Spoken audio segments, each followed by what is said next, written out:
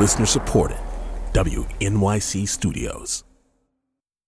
So, Annie, a few months ago, I think you were out that day. Yeah. I found a tiny little maggot here in the recording booth. Gross. I didn't find it gross. I found it cute. I took a lot of pictures. I did wonder, though, how it got in here. We don't usually eat in here. We don't eat in here. I do have a little chocolate wrapper. Ignore that. But if you were to tell me that that maggot popped into existence inside the booth, just materialized, I would say that was ridiculous, because we know that life does not spontaneously appear willy-nilly. Except for a long time, we did believe that life could spontaneously arise. We called it spontaneous generation. Spontaneous generation is your textbook example of an idea that was wrong and that scientists with their brilliant experiments disproved. At least that's how I thought this story went. Earlier this year, I went on Science Friday where Ira Flato and I talked to a science historian, and we learned that how we came to believe what we believe today about spontaneous generation, it actually has as much to do with science as it does with religion. Here's that story. This is Science Friday. I'm Ira Flato, and for the rest of the hour, we're diving into the vaults of science history because the hosts of our podcast Undiscovered are working on a new series. It's all one of my favorite subjects, all about science history. And co-host Ella Fetter is here to tell us about it. Hey, Ella. Hey, Ira. Yeah, me and my co-host Annie Minoff are really big science history buffs, like yourself. Mm-hmm. And recently we got thinking about all of the scientific ideas that we used to think were true, that we'd had accepted as good, solid science until one day we didn't believe them anymore. We're thinking about old miracle cures or outdated beliefs about the universe, ideas that are often punchlines today. But we wanted to give them a closer look. Why did we believe in these ideas in the first place? What had us convinced? And then what did it take to change our minds? That's what this upcoming series is all about. Mm-hmm. And today we're talking about spontaneous generation. It's really fascinating. Yeah. So one of the basic ideas in biology is that every living thing comes from another living thing. A horse comes from horse parents. An oak tree comes from an oak tree's acorn. An amoeba comes from another amoeba that has split in two. And if we work our way all the way back through evolution, all living things come from an original living thing. But for a long time, people believed that some living things didn't have parents. They just spontaneously sprang into life. We called it spontaneous generation. You might have learned about this in high school. Yeah. So if you kept reading, you would have learned about how a scientist named Louis Pasteur disproved this idea. Science for the win. But it turns out that history is never that simple. Instead of a win for science, this might have been a win for religion. My guest is here to fill us in on the story behind the story. James Strick is a professor of science, technology, and society at Franklin and Marshall College in Lancaster, Pennsylvania. Welcome to the show, Jim. Thanks. It's nice to be here. So you were a high school teacher for a while, so you know the textbook version of spontaneous generation pretty well. Can you give us the short version of it? Well, spontaneous generation really has been used most of the time to mean living things coming into being from non-living starting materials. But the upshot was that life was spontaneously coming into existence. It didn't necessarily have living parents that brought it into being. That's right. So today we think of this as an idea that's been thoroughly debunked. It's very, very wrong, obviously wrong. But for over 2,000 years, a lot of very smart people believed in spontaneous generation, going all the way back to Aristotle. Yeah, Aristotle's certainly the best biologist of his day in ancient Greece and a real astute observer of nature. When he saw things like eels and frogs and, tiny fish emerging from muddy riverbanks in the spring, it seemed pretty clear to him that you had a case of living things coming into being without parents, and that it was the influence of the strengthening sun, an element from the sun that he called pneuma, that interacted with the mud of the riverbank to make it capable of producing new life when otherwise it wouldn't be. So he was only talking about small living creatures, not elephants and things like that. Nothing larger than frogs or eels, but, to many people that already seems stunning enough in today's context. So you see these creatures coming up out of nowhere. It seems like they are just spontaneously emerging. But the Catholic Church was very against this idea. Why were they so against it? For most of the history of the Catholic Church, it was not opposed to spontaneous generation. St. Augustine, for example, in the early 5th century, one of the most important and influential church fathers who left a lot of writings, had no problem at all reconciling spontaneous generation with Catholic doctrine. He thought that God had put seed principles into certain kinds of matter at the beginning of creation, and that meant that over time they would unfold and develop into living things. But it's only in the late 17th century when there really comes to be a sharp conflict between the dominant Catholic doctrine and the doctrine of spontaneous generation. Church is moving away from Aristotelian physics because of all the new discoveries of the scientific revolution, but there's also new doctrines of preformation and preexistence to explain where living things come from. They work with Genesis in a way, but not in a way that is compatible with spontaneous generation. It conflicts with this doctrine that all generations of organisms were created at the beginning, serially encased like Russian dolls within the eggs or the sperm of the very first member of that species.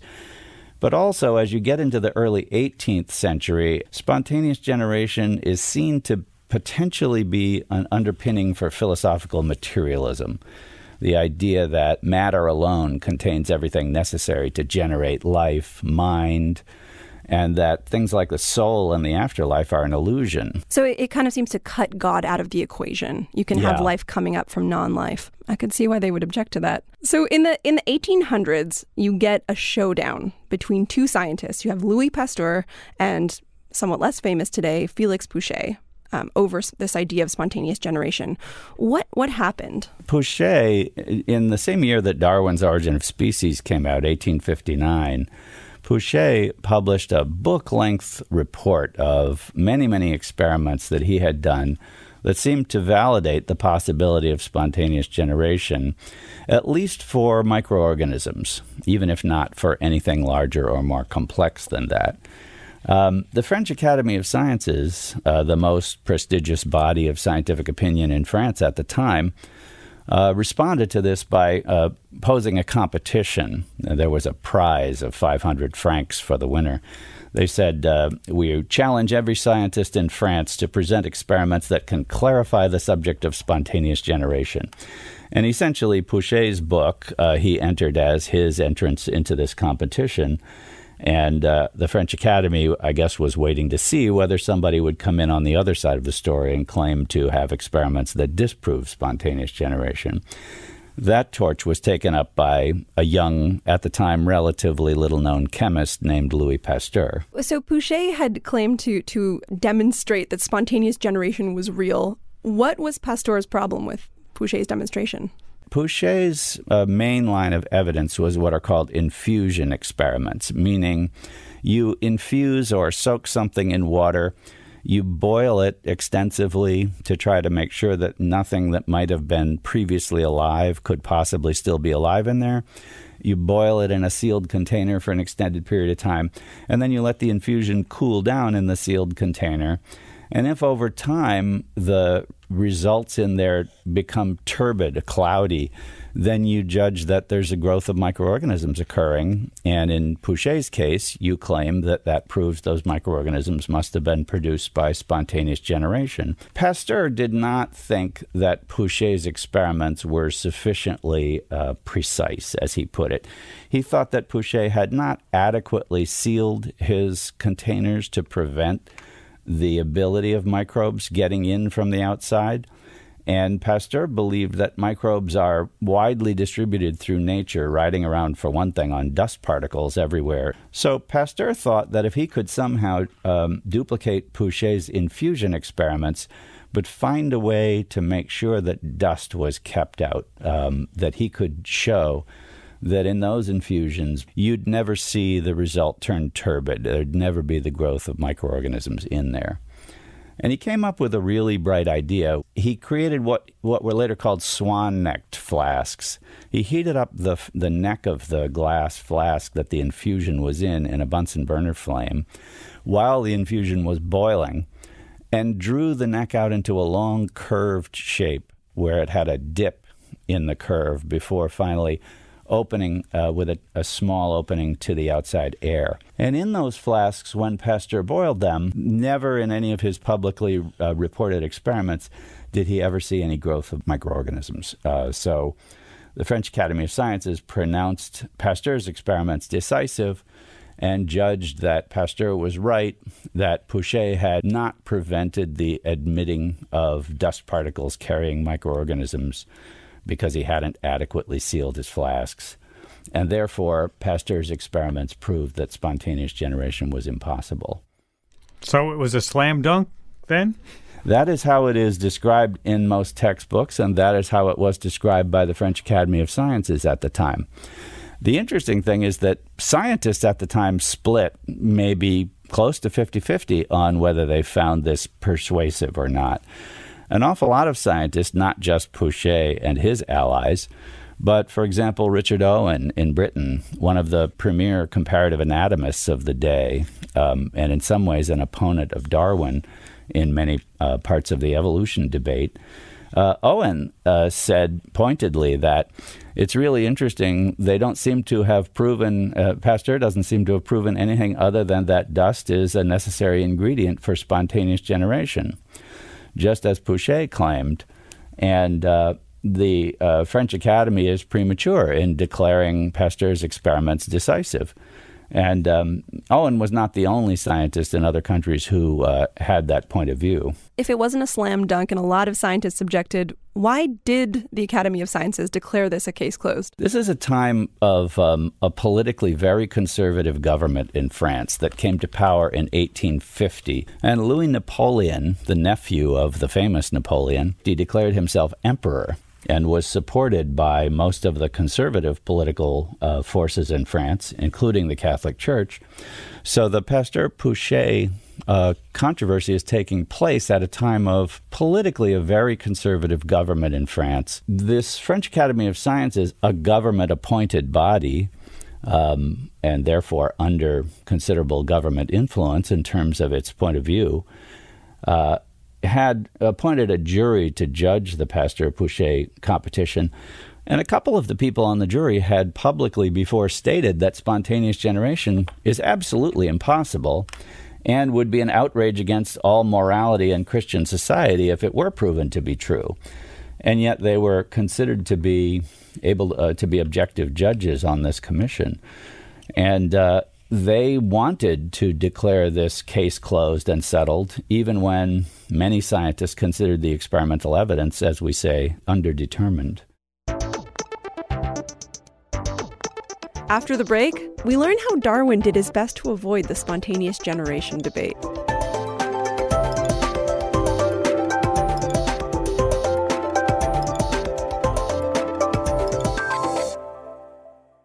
At Radiolab, we love nothing more than nerding out about science, neuroscience, chemistry. But we do also like to get into other kinds of stories. Stories about policing or Politics, country music, hockey, sex, of bugs.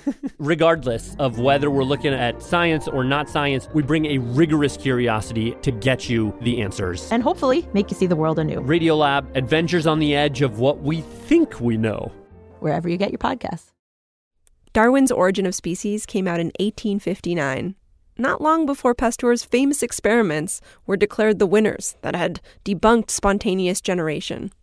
This whole topic is kind of awkward for Darwin. Here's James Strick again. If you read Darwin's book and are half awake, you have to realize by the time you get near the end of the book, you know what this guy is saying is the further back in time you go, the fewer and fewer common ancestors there are. And if you go back far enough, all living things must be descended from some one single common ancestor, or at most a tiny handful of original ones. And so the book is kind of begging the question, where did that one come from? Many people perceive Darwin's book to be a project about getting the supernatural out of the life sciences. This question is so loaded, and Darwin avoids it for almost the entire length of the book. And then on page 484, almost to the very end, there's one throwaway sentence on this subject. And what Darwin says, and I'm quoting, is, "Therefore I should infer that probably all the organic beings which have ever lived on this earth have descended from some one primordial form into which life was first breathed. I'm Ira Flato. This is Science Friday from WNYC Studios.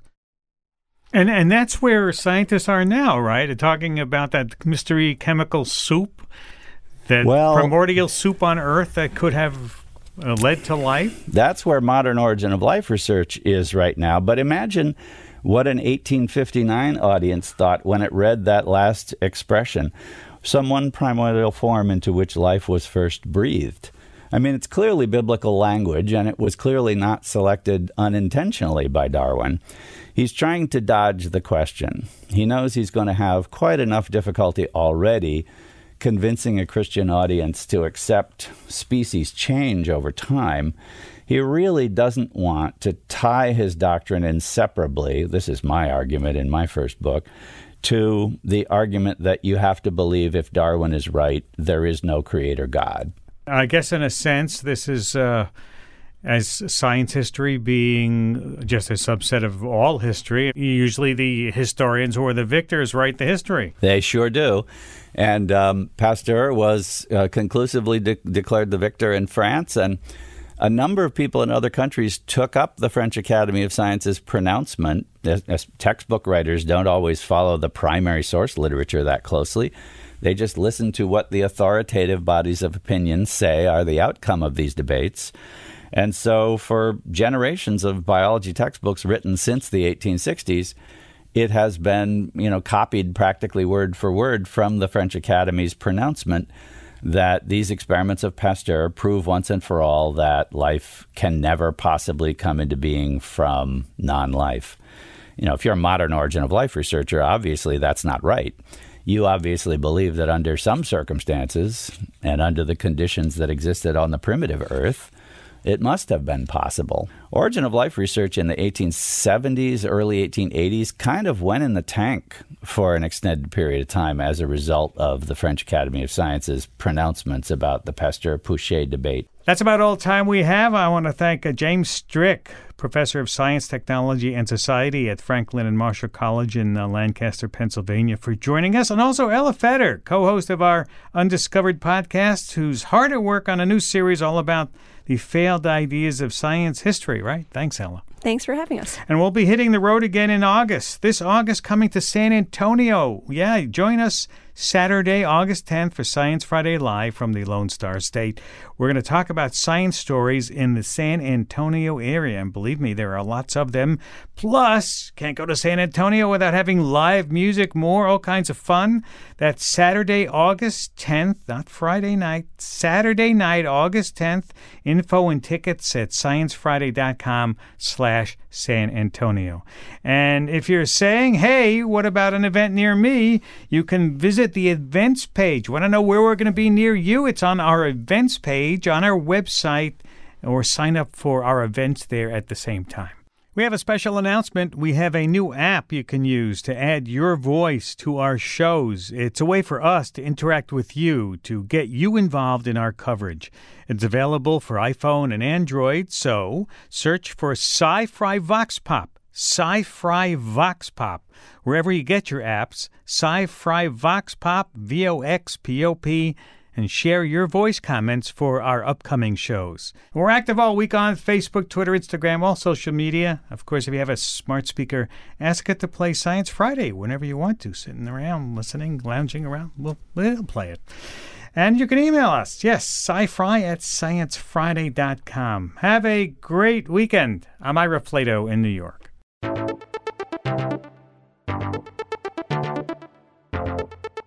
Undiscovered is produced by me, Ella Fetter. And me, Annie Minoff. Our senior editor is Christopher Intagliata. Ira Flato is the host of Science Friday. Hear more at sciencefriday.com. And that is a wrap for Undiscovered. Thank you for listening. We are seriously going to miss you. You can find us both on Twitter at Annie Minoff and at Ella Fetter. Trust you to look up those spellings.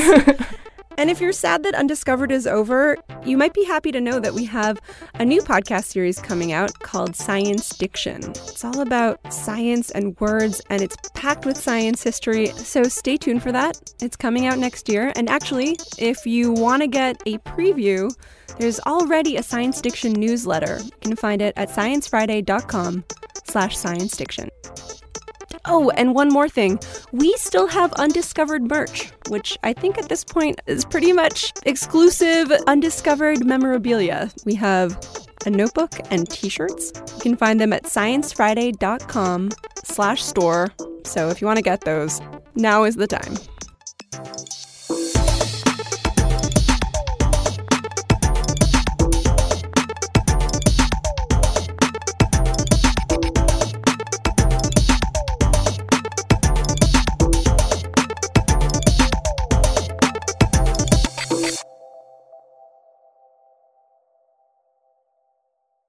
It was really tiny. It couldn't have hurt you. I think I have the photos somewhere. I never showed them to you? No. I never knew about this. You didn't? No. Where were you that day? Maybe you were working from home. It was really cute. Had nothing to eat in here, though. I did worry a little. Did I lose it? Where did it go? I don't know. Okay, so Annie, a few months ago...